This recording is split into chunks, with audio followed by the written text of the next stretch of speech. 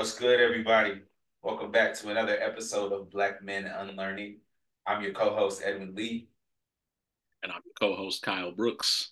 Kyle, it's February. Happy Black History Month, brother. Man, I appreciate that. Thank you so much. Yeah, man. Indeed, it is Black History Month, which I was reminded of yesterday in class. One of my students, I will let you guess their hue or their descent Not there, Hugh. or whatever, right? But they wished me a happy Black History Month yesterday, uh, and I had I don't know why it was so funny to me because it seemed like a genuine like, hey, Professor Brooks, happy Black History Month, and the only thing I could think to say was thank you. I think, yeah, like, that's cool. Thank you. Thank you. Right, it was just that inflection, like thank you, the Yeah. handshake. Okay, I guess this is What do we do cool. now? And What I'm do we do with our hands? right. What do I do with my hands? I don't know. But it was also. But I mean, I was like, it makes sense. I was like, man, we are in an Africana studies class. You know, I um I feel like I show up in that space as black as I normally am, Sure. which is very black. Um, Black but people. when I think yes, because I'm black, y'all. Um, but particularly, man, when I think of Black History Month, what comes to mind for me immediately is that there would be no Black History Month without first the advent of Negro History Week, which was started by none other than the illustrious African American scholar Carter G. Woodson. And I can't think of Carter G. Woodson and not think of some of the tremendous work he produced, stuff that became a part of my own work, my dissertation, namely his classic text, I believe from 1933, The Miseducation of the Negro. And I think about that text often because as a an educated Negro and a particularly highly educated and degree one at that, I'm often struck by how my decisions to be in academia, to do my professional work here, to do this work of teaching and mentoring and advising and research, it has also presented me with a great number of challenges and transitions as I try to navigate how do you remain true to a sort of vision of a future, a vision of your work and labor and person that you want to see unfold. Um, it's not lost on me that often these spaces, and you and I can certainly relate, as academics, that often it feels very challenging to do the kind of work as I think of the late Katie Cannon would put it, the work that your soul must have. Mm-hmm. And I think that's not even just an academic thing. I mean, certainly when Carter G. Woodson wrote Miseducation of the Negro, he's talking about a sort of broad sense of miseducation. How is it that we often get thwarted along the path towards our best fulfillment or our best flourishing? But the thing that strikes me in all of that is it's not enough to know that there are obstacles and challenges to our flourishing and to our goals, our journeys ahead. But it's also important that we're able to discern what exactly is it that we're seeking? Like, what are our goals? What are our deep needs and desires and wants? How can we be sure? And how do we recognize when it's time to whatever the analogy may be? If you're a fisher, it's time to cut bait and run.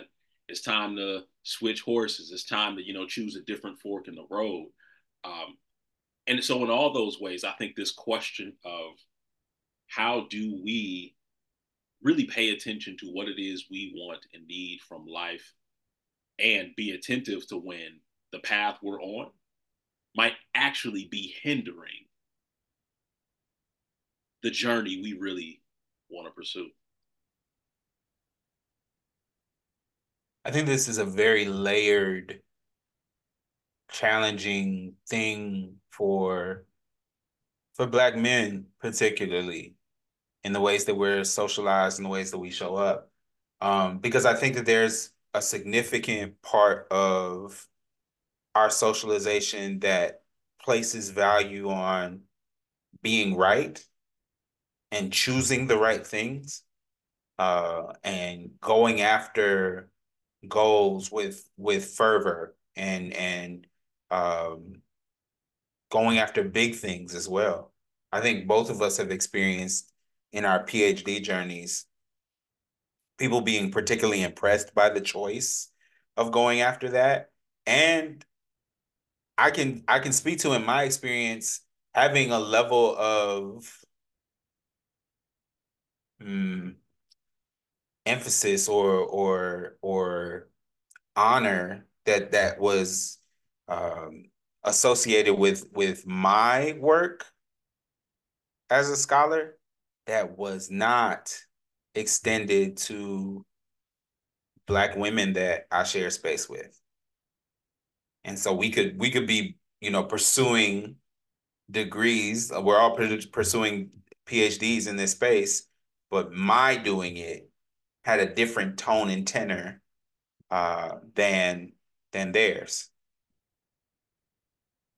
And I think when we are so focused in this way on getting to that goal and being kind of singularly focused with going after these things, there's a lot of that work that can require us to suppress or ignore what is happening internally. I think both of us have spoken of the difficulties of those degree programs and what they cost us and what was difficult about them in general.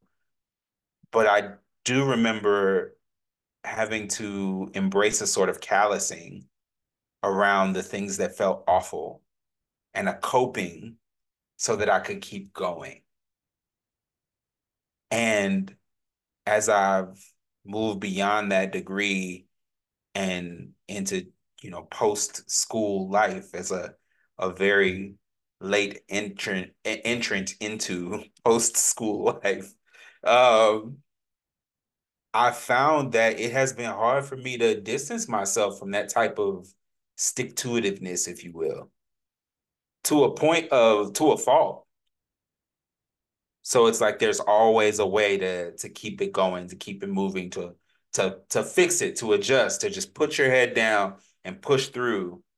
And as we've stated in other conversations, I think when we start to numb ourselves to what we feel, that we don't really control the areas that are numb. Like you are deadening your ability to feel in general. And once you decide to deaden one feeling, you don't get to selectively choose which other feelings no longer communicate to you, or that you're which other feelings you're sensitive to, or that you remain sensitive to.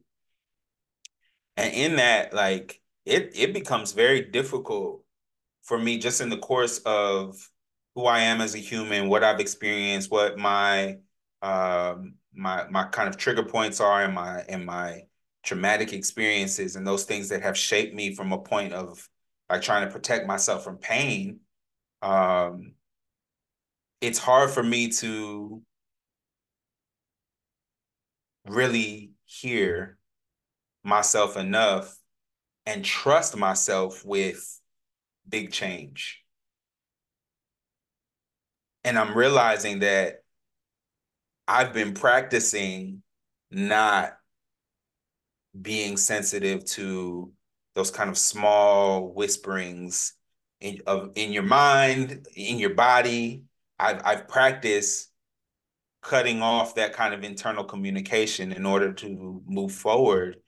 And now I've become a little more attuned to the danger associated with that. That's very real. You remind me of something I came to understand about myself in reflection about my own childhood.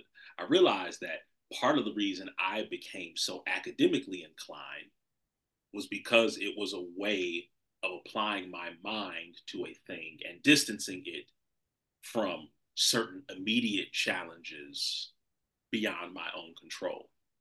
So mentally, I knew, okay, I can control and be in charge of my academic success. So that's what I'm going to do.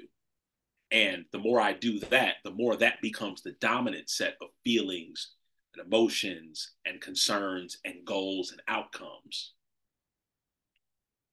But it also means I'm cutting myself off from a lot of other things, and particularly cutting myself off from deeply feeling about, well, why did you want to do this way?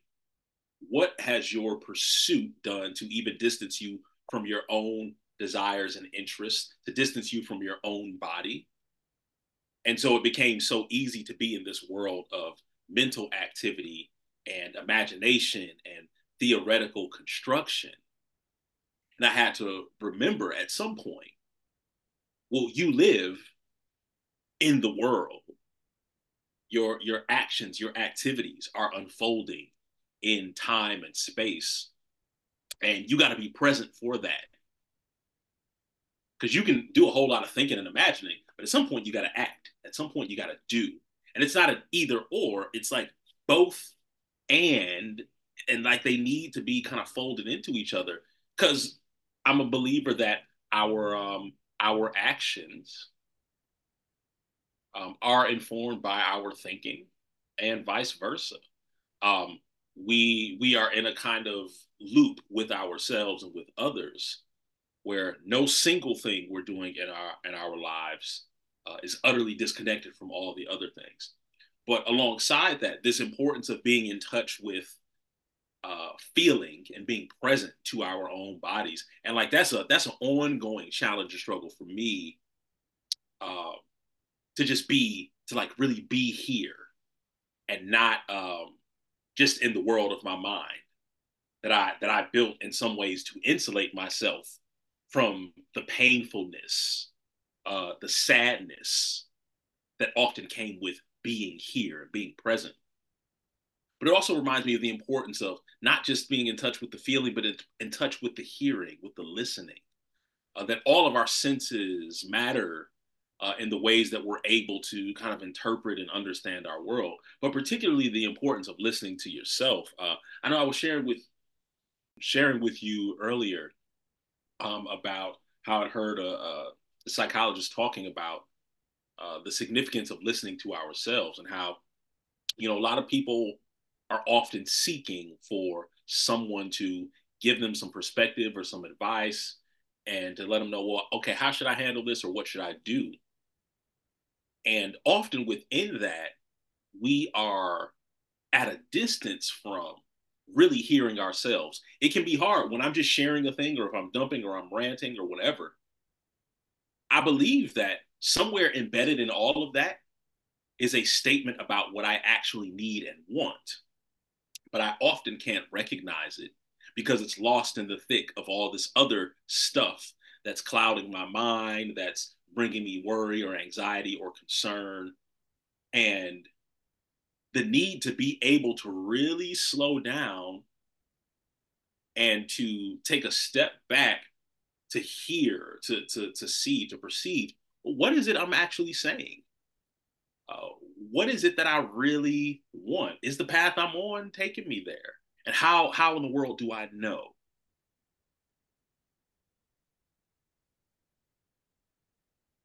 My mind is going like 1,000 miles a minute right now.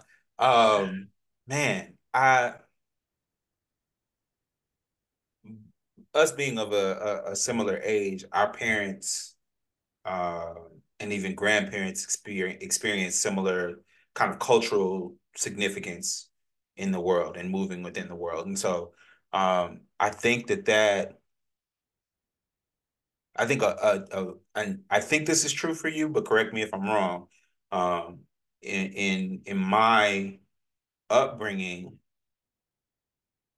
there was a certain allowance for painful things. Like that's just the way of the world. That's the way it's gonna be.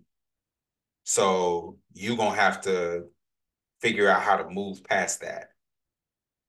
And Mm-hmm. I say that in this moment without judgment. Like that was just a part of the work. What I find myself in this conversation trying to pick apart is like how much of that has contributed to my penchant for escapism. Because there are these factors that I have learned that I don't control. So when things about my work or things about my life are particularly painful, but they're moving in a direction that I have convinced myself is outside of my ability to shift or change,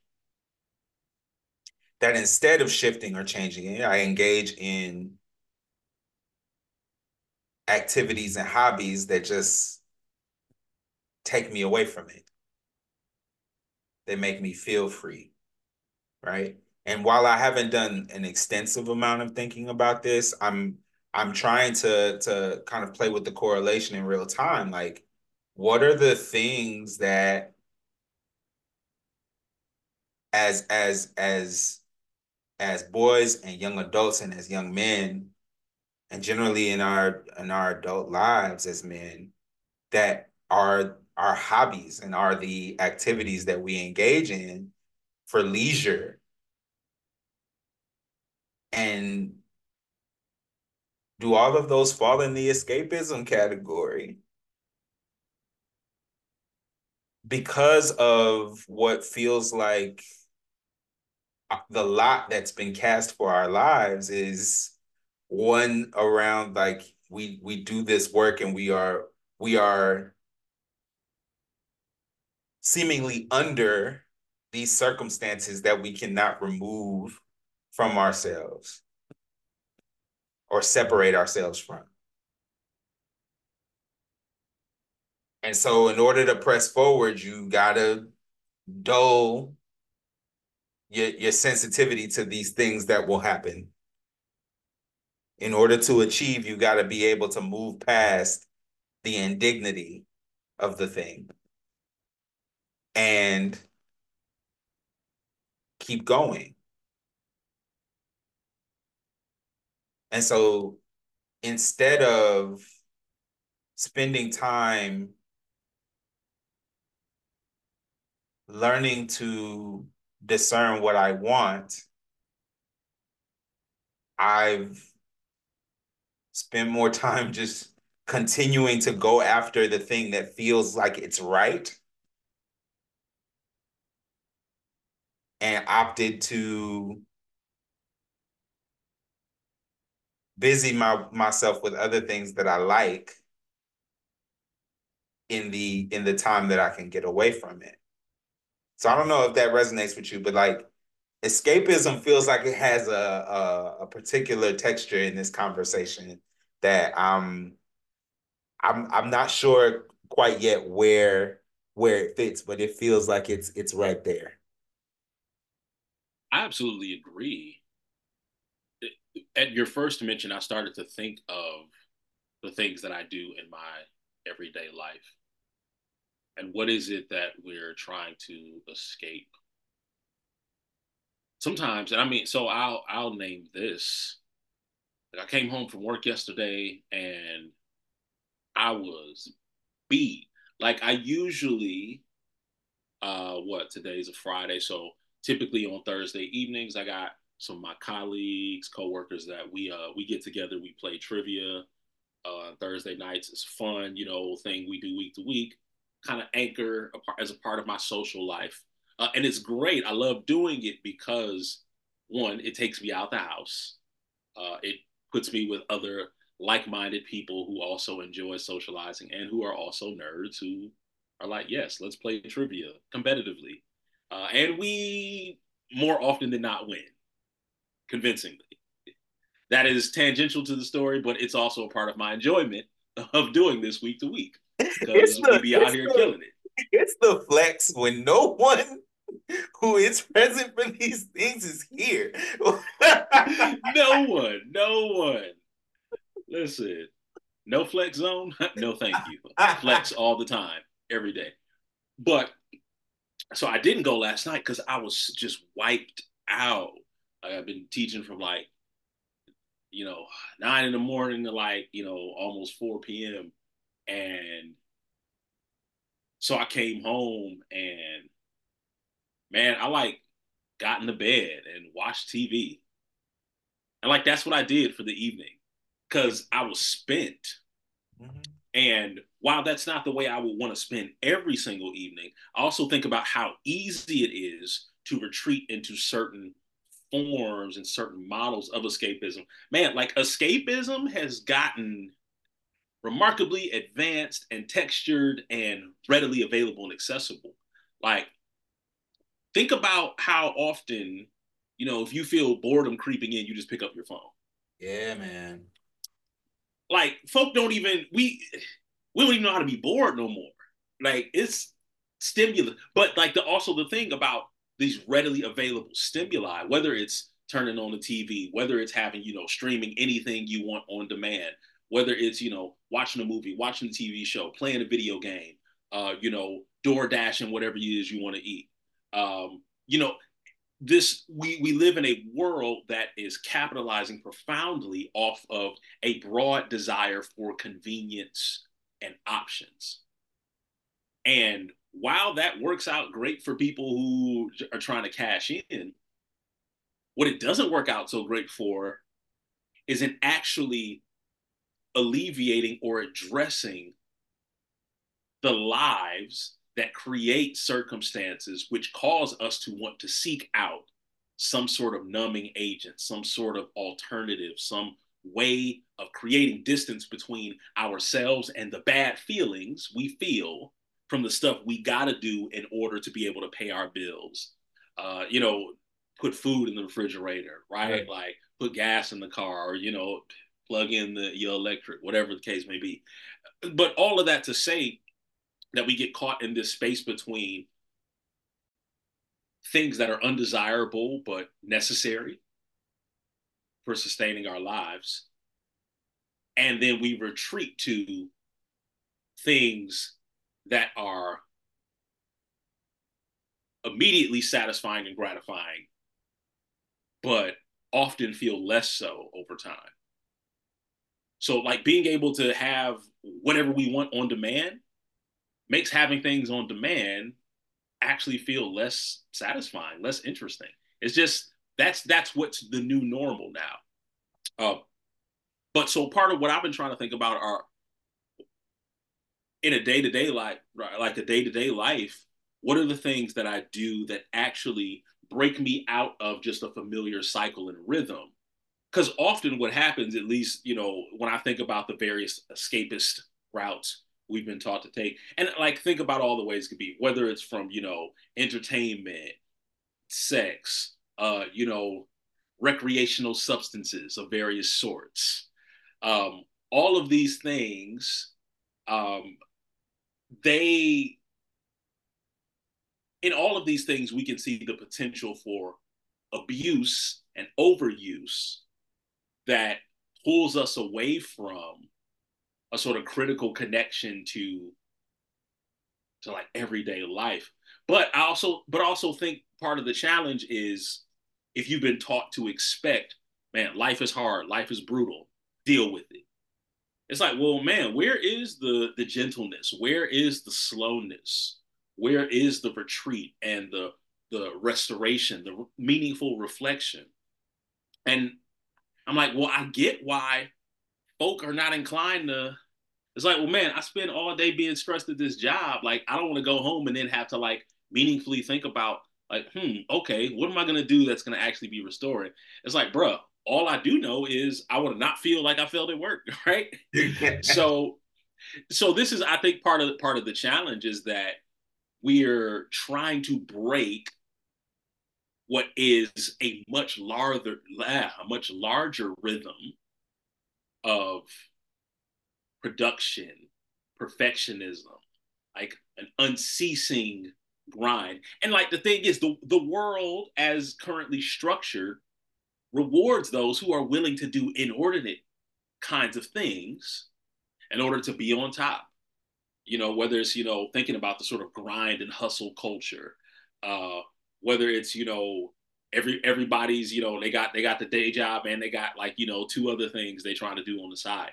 And folk will talk about like, they even make, they even make a business of, selling you on their plan, their game, their strategies for this is how you make it. This is how you get your first million. This is how you do X, Y, and Z. This is how get the leg up, get this promotion, get this job, get this status, all of that.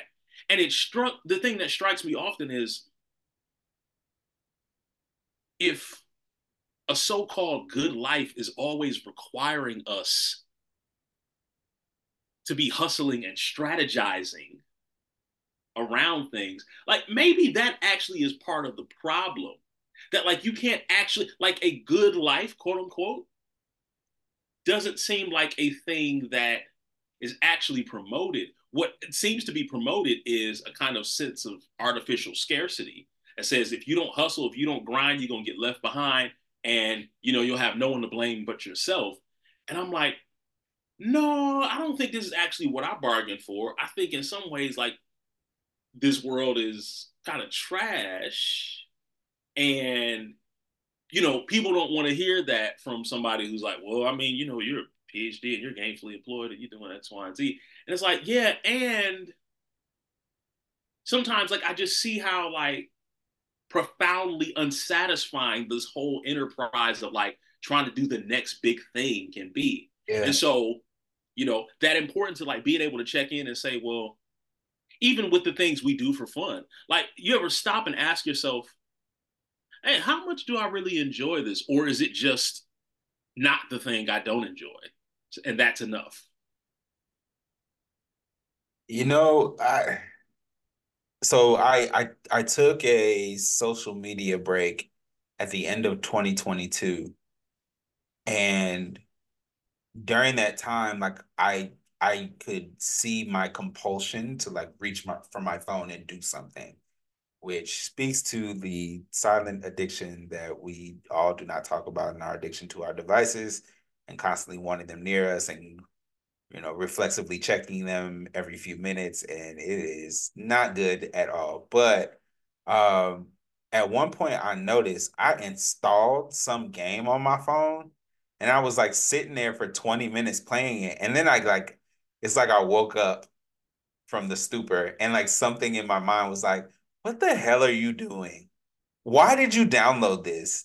Take this off your phone." And I deleted it. And man, like I think it's important that we like highlight that there is a whole market of having endless games, not like endless like the number of games is endless, which it kind of is, but games that never end so that you are constantly engaging with it. It has more levels than you'll ever beat.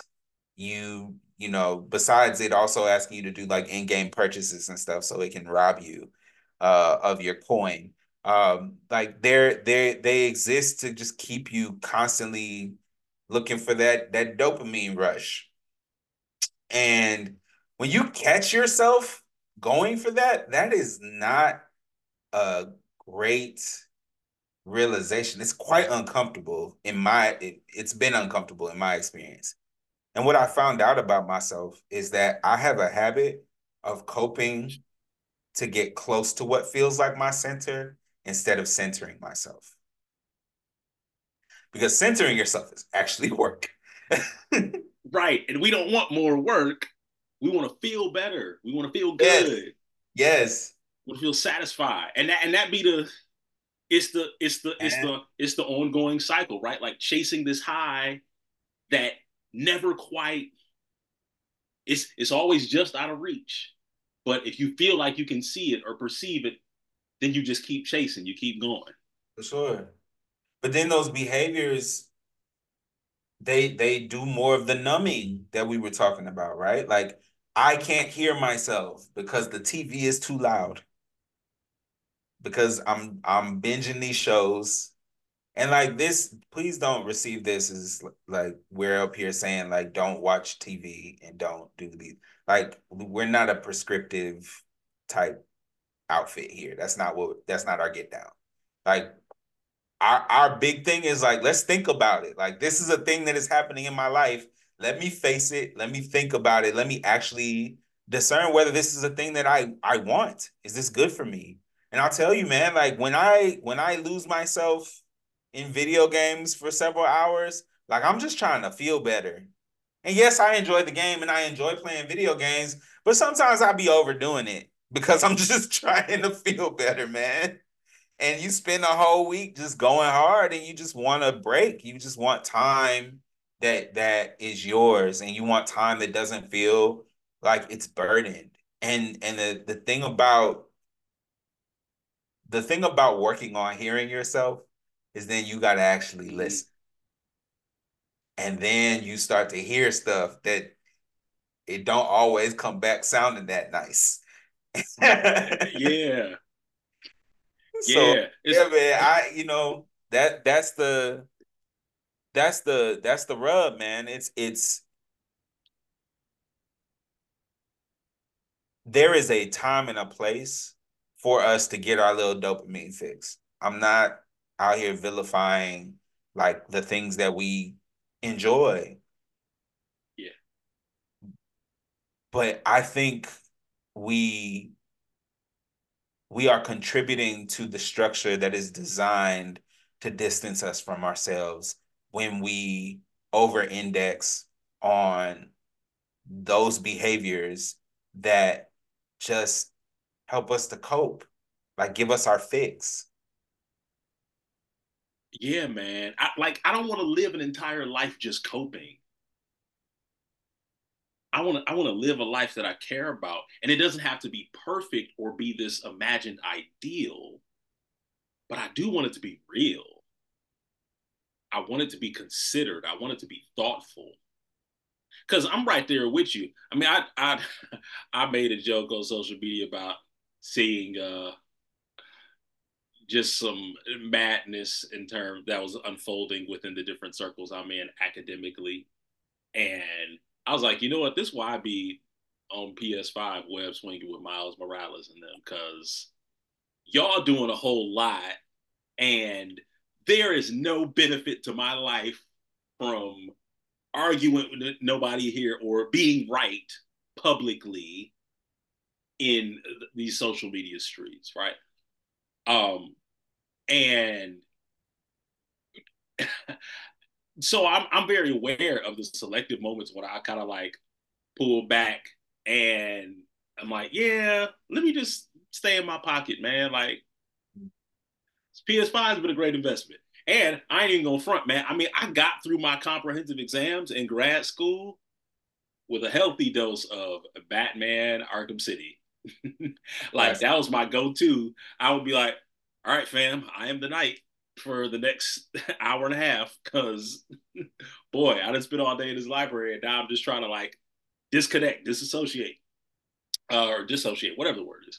But in any event, what comes to mind, right, is that ultimately, I believe, and I know this for myself, when I'm really listening to myself, I know that what I'm yearning for is a life that actually feels and is as good as we're often trying to make life look. say that. You know, I think about how many times, especially around the holidays, man, people be posting these struggle plates talking about like this is good eating right here. And I'm like, you know what? Maybe that plate tastes way better than it looks, but what is it that compels us to like, do we think the meal tastes not as good if we don't broadcast to people that we're having it? Like, is it enough to just enjoy the meal? Because I'm like, now I got people in my circles who do like actual food photography, right? Staging. So I'm like, there's an art to that, which most of y'all don't know. And I don't be on that when it's time to make the plate. Right. Like when I'm trying to like when I'm eating good, man, like I'm just like, bro, let's get this plate and get to eating. Right. But so what like what it brings to mind for me is at times I think there can be this notion that the performance of the good thing is actually as meaningful or valuable as the goodness itself. Because I realize how much, like, when I'm really in my bag in terms of the life I love and I'm living, I'm like, man, I don't be thinking about, like, oh man, I need to tell people about this.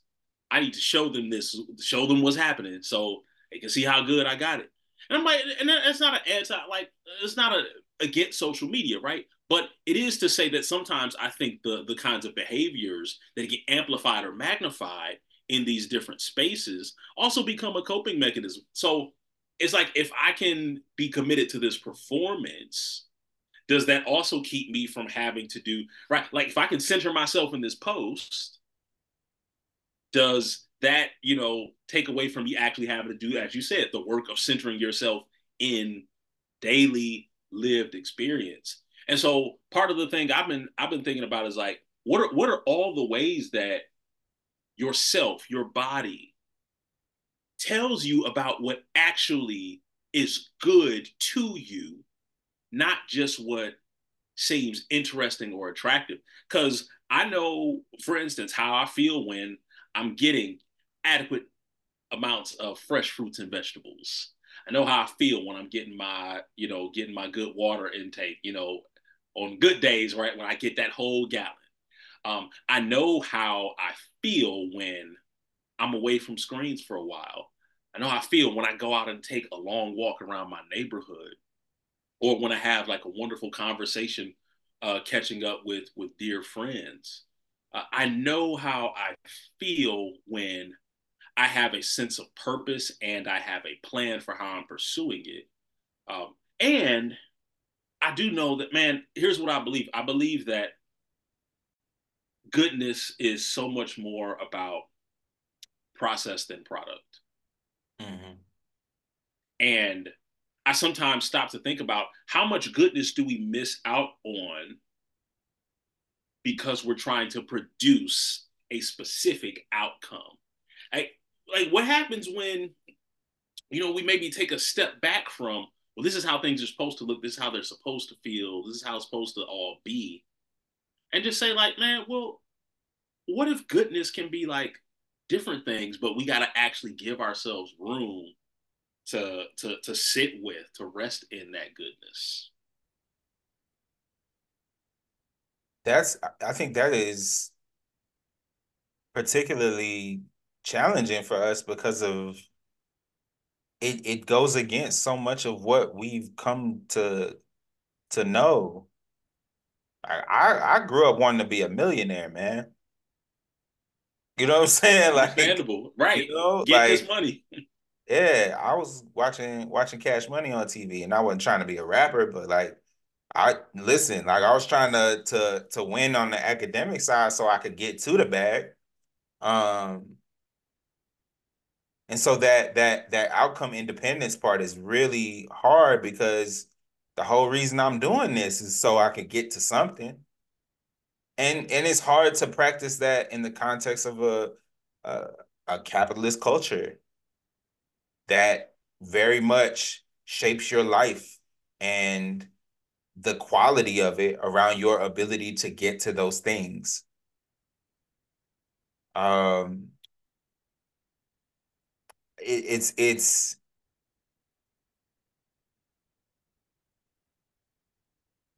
I think there's a level of engagement with this that can be described as maybe lacking a point if you can't really change the overall circumstances.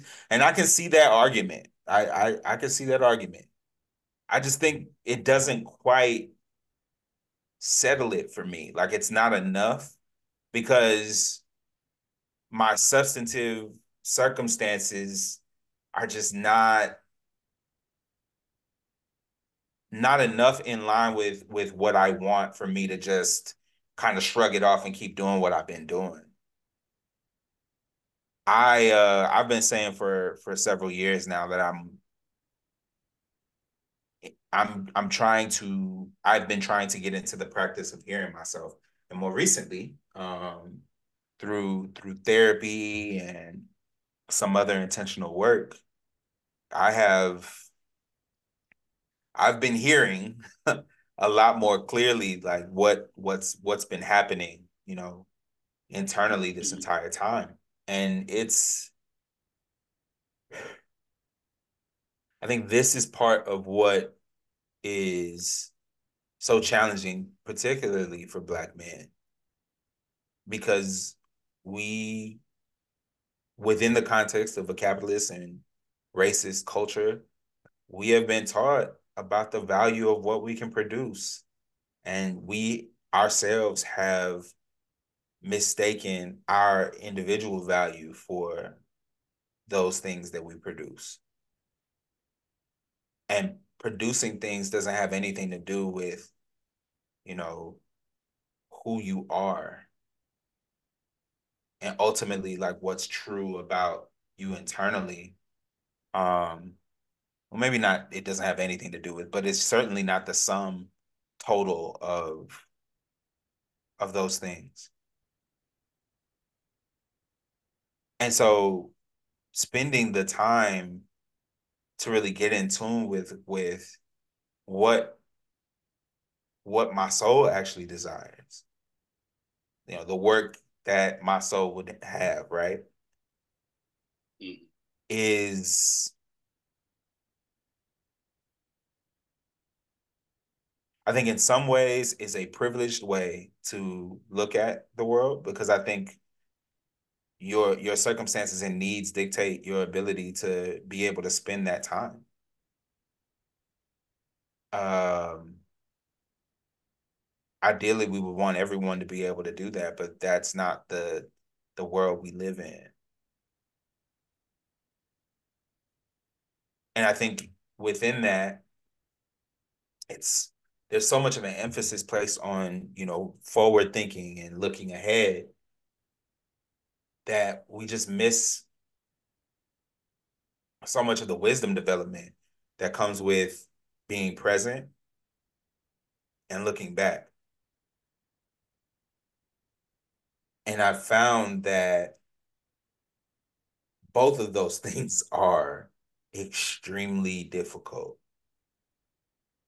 Having to learn what I got wrong, or to learn that actually that thing that I thought I did wrong, it wasn't me, it wasn't my fault, and having to release that, or extending myself grace and for the times that I just blew it.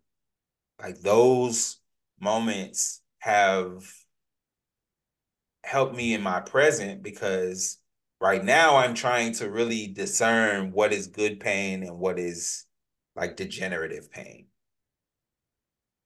And I don't even want to use the word good here. So I should say what is generative pain and what's degenerative pain, right?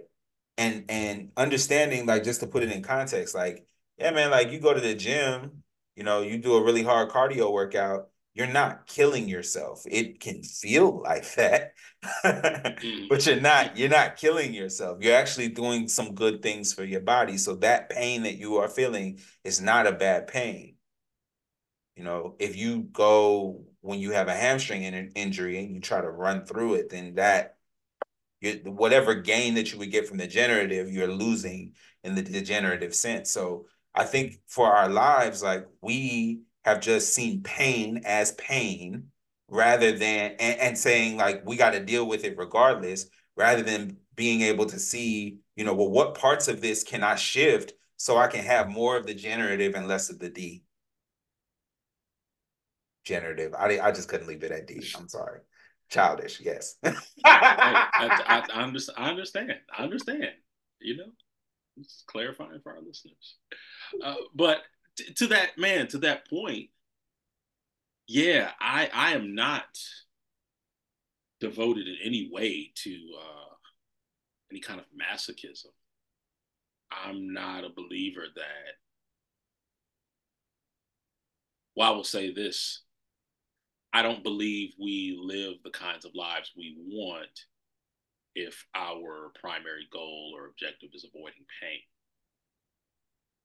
I do know and I'm not chasing pain, but like to be able to accept that sometimes it comes with, or rather that it does come with the cost of admission to a life of feeling, Yeah. then in that way I can make meaningful decisions about, okay, yeah, if this hurts right now, this feels difficult now, do I ultimately believe or feel that it's worth it for me down the road? And that to me, I think is part of that critical work of assessment. How do you know when you need to pack up and go? And I think about what I heard. I don't remember who said it. It might have been attributed to was it maybe Cat Williams talking about Chris Rock? But anyhow, I think Chris Rock said something to the extent of, you can't make an entrance if you never leave the room. And there are many times in life where I think part of what we confront is, man, I feel like I've been in this room for a long time. Is this where I need to still be? Is this where I should stay? Because sometimes just staying and gritting our teeth is easier than leaving the room and being like, man, I don't know where I'm headed next. Uh, at various points of my life, and I mean, this is, these are the kinds of things that really only make sense in retrospect. At the time, it can feel like a lot and feel uncertain. But when I look back over the course of my life, my trajectory personally, professionally, what becomes clear to me is that at every given step of significant transition, or when transition was impending, I didn't have some clear step by step blueprint of how to build the bridge to the next thing. What I often had was just enough space, just enough light, just enough sense of direction to take the next step. And what that requires is being attentive to yourself when I don't know exactly what's next, but I know I got to keep taking steps. I know that staying here is going to be stagnant, and it's ultimately just going to leave me feeling further away from where I want to be. Because, it's like being in a boat and just drifting, right? You're not actively pushing away from shore, but you drifting all the time Mm-hmm. that you decide to do nothing. You're You're, going you're not you're somewhere. not anchored. Exactly. And it's better to go somewhere you're choosing than to just go somewhere by default. And so at each of these sort of big transitional moments of my life, I realized, man, I don't want to default to whatever is coming. I want to actively choose a path, a direction, a plan. Like I'm gonna do something, and it may or may not work. But what I'm not gonna do is stand still and fail by default. I think of a question that a friend of mine mentioned. Their therapist asked them on a regular basis, what is your evidence, or what evidence do you have that things are going to turn out the way you imagine? And particularly, like if we think something's going to be a failure, or stuff's going to fall apart, things are crumbling around us, life is trash. It's like, okay, well, what's the evidence that like that is how it absolutely must be, how it absolutely is going to be, that there is no other possible outcome? And I came to the understanding, looking at the different transitions of my life, that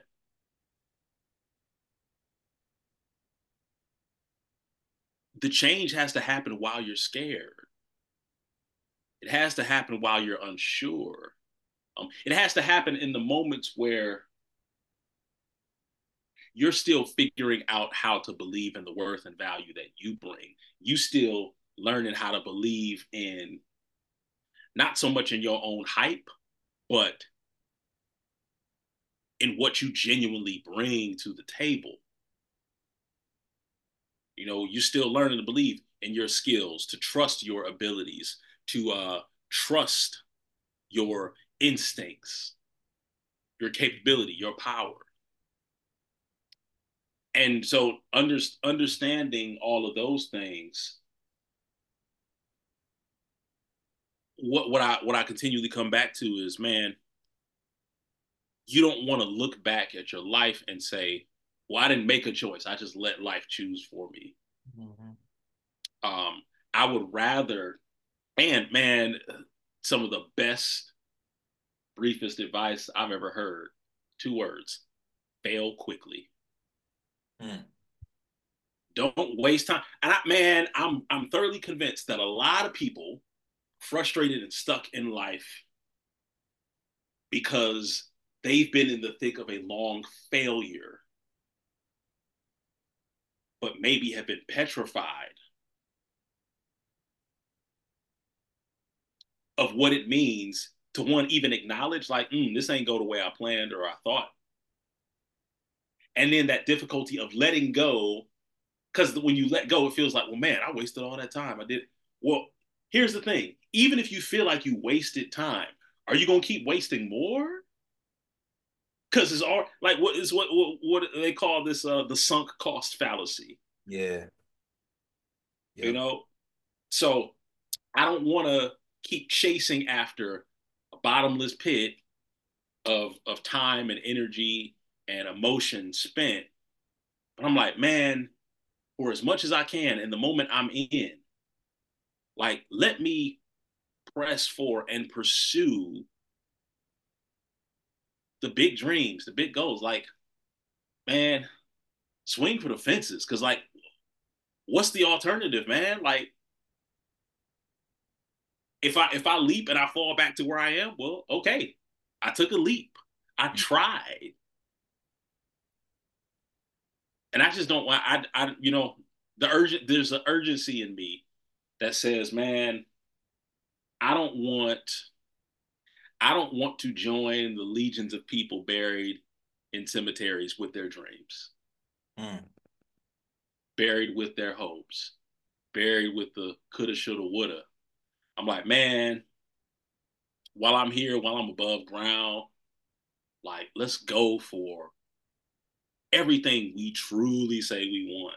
Let's listen to our dreams, to our hopes. Like, even listen, thinking about, our inner child, man. Like, you know, what does Edwin, the kid, imagine and dream about? What does Kyle, the kid, think about or aspire to? Like, what do we hope for before we get socialized into this belief that like, oh well, you don't want too much, or you don't want to chase too much, you don't Mm-hmm. want to do too much. And it's like, man, what have we to gain by playing it safe? Well, um, I'm gonna practice a little vulnerability here because I Mm-hmm. think I'm convinced that I am not the only person who thinks this way.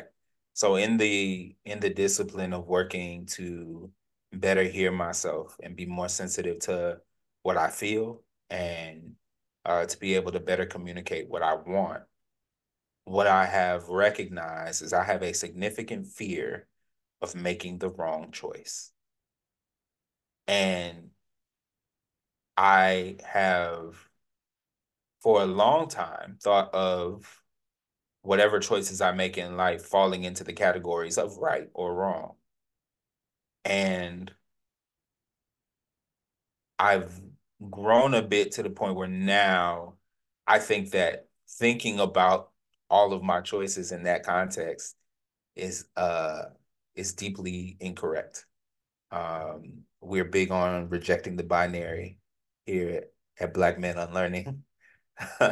So yeah, choices are not simply categorized in this right or wrong way. Um, with every choice comes a spectrum of possibility. And there's the point that you made about taking the leap and risking landing in the same spot is probably more of an appropriate model for thinking about what happens when we take chances on things. There's not necessarily a disaster waiting on the other side. And that's not to say that there are not highly risky choices that we can make, but it is to say that if we spend all of our time trying to avoid risk, what we actually end up avoiding is life. And we just get a whole lot of the same thing. And if you don't, you may be a person who a lot of same feels real good. But in my just living and being honest with me, that's not true. And so it does require me to be willing to take a chance and to try a new thing and to risk, you know, finding out that maybe it's not the thing. And that's the other part. And I say this to my students, and the hard part about doing the job that I do is sometimes I'll be talking to them and I'm actually talking to me. And just in telling them that, you also, it's not bad to learn what doesn't work. That's actually a good piece of information to have so that you don't keep jumping into things that are not actually for you.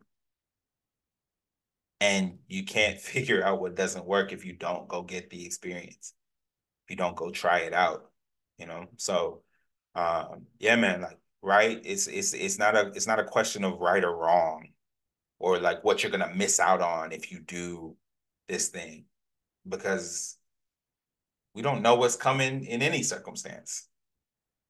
What if what if you gain everything from the next choice? And I think this pessimistic imagination doesn't give us space to see the world in a different light. And while the worst case scenario, the practice of defining the worst case scenario in some way comforts us strangely, it is as logical to believe in the eventuality of the worst case scenario as it is to believe in the eventuality of the best. And I think it's important for us to establish a balance between those. If you find yourself in the practice of thinking about what could go wrong, I'm not saying to stop thinking like that, because I don't really know how to control my own brain enough to not think of those things. But I am committed to also thinking about what could go right and balancing the two, and then making the decision based on the reality existing somewhere between. And am I willing to risk that spectrum of possibility in order to find out something new? Mm. It occurs to me that it's easy to be so wrapped up in, will I be happy with the outcome, without asking ourselves, am I happy with the choice? Because even things that didn't play out the way I thought they would, on upon reflection, I recognize, yeah, the important thing here was to choose from a place, from an imagination of abundance. Mm-hmm. The idea that, like, every choice is taking something off the table and leaving something there. But it also gives the opportunity to, like, focus your energy on the things that are good, on the things that are beautiful, the things that are true to us. And yes, that fear of missing out is real. But to me, it's also not lasting. Like, I think with time and maturity has come an understanding that, it's like if you've ever been to like a really good buffet, which I know you have, because we've been to at least one together. And what occurs to me is that a satisfying meal in that space is not about having everything. It's like, if I had everything, I'd be sick and disgusted and feel like, oh, why did I do that? That was terrible. But you know what I do like? I like coming up to those tables and grabbing that plate and thinking about, you know, I maybe got two and a half plates in me. What we gonna do? Yep. And I know that when I'm forced to really make a choice and say, okay, you can't have all the things, but you can have a lot of good things. You can have a plate full of good things. And like, man, maybe that in the end is much more beautiful and satisfying than trying to take a nibble of everything. Like, I want I'm in that space of life where like I want the good stuff. You know, I and this growth plays for me because you know I like sneakers as much as you do. But like something really settled me. I got to a place where I realized, you know what? I don't really need no more. Mm-hmm. Like I ain't bought no sneakers in a minute. Same. But I realized there was this turning point where it was like having things just to have them. That's not really the heart of what you want. What you want is to feel good about all the stuff that's on your shelf. You want, I mean, you know, to cite Sister Marie Kondo, you know, you want the things that spark joy, and the sparking of joy, it for me at least, isn't about having any and everything, but it's about, man, the joy of like thoughtfulness when I actually just slow down and say like, hey, you know what? You like a lot of things, but do you deeply desire all things? Like, nah, I want what's for me. And I believe that what is for me isn't going to miss me. Um, or rather, it won't miss me if I like get out and be in the thick of the world, in the thick of life, so that what was for you can actually encounter you.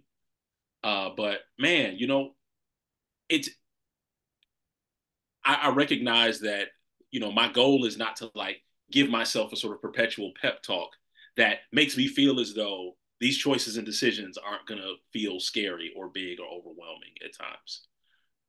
Because goodness, we both know, even when you know it's time to walk out this door and be on the journey to the next one, it can still feel like the weight, the agonizing, the like wondering, like, okay, when is this going to resolve? When is this going to end? When is this going to look like I've been imagining it will look? And I mean, you know, I know we both in different respects are in that space of life now. But I'm like, man, you know,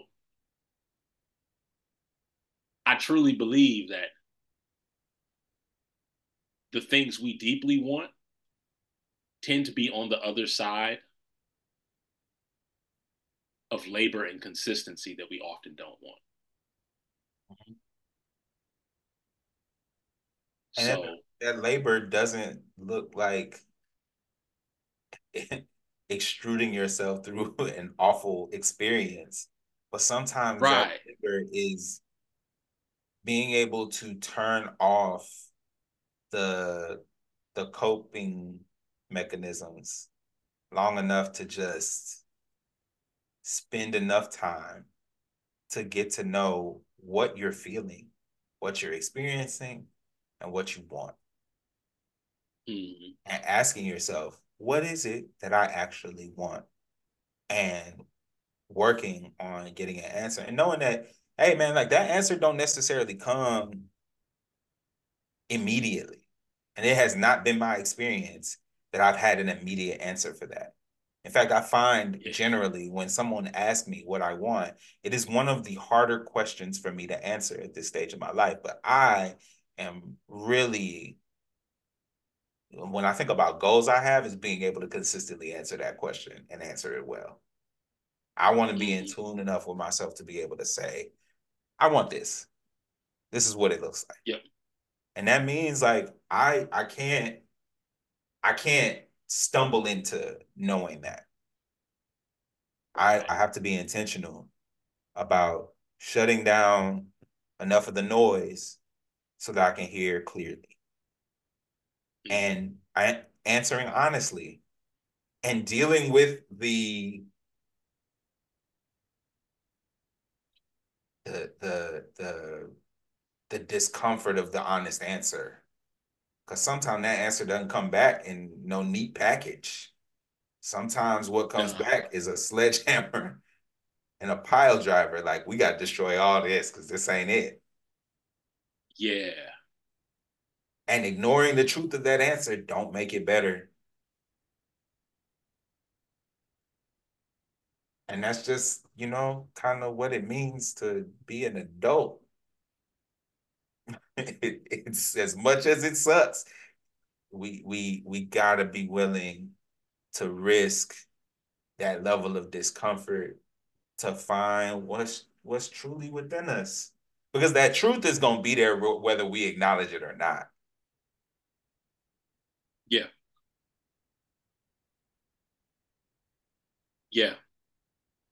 And I don't want to I don't ever want to look up, you know, down the road in my life and think, man, I avoided the truth of what I wanted for the sake of playing it safe. Like, you gotta be in the game to win the game. And my deep desire, my deep hope, for myself, for you, for others, is that we don't shy away from getting in the game. Like, man, start. Well, as the saying goes, it can either be one day or day one. Sure. And do it scared. Yeah, man. And with that, this has been another episode of Black Men Unlearning. As always, we thank you for listening and coming back. Uh, like and share with the homies. And notice I said homies, I didn't gender that. Uh, Rate, review. We aspire to do this every 2 weeks, every second Thursday. But that's not correct because I'm saying second Thursday. It's gonna sound like I meant that we're doing it monthly. No, we aspire to do this every 2 weeks on Thursdays, but we have lives that are complicated and sometimes that doesn't happen. If it happens to be one of those weeks where you don't see that Thursday drop, don't worry. Nothing terrible has happened. We just trying to work it out and we're gonna get it to you as soon as we can. Yes, And yes. yeah, thank y'all as always for rocking with us. And we'll catch you on the next one. All right, y'all. Take care. Peace.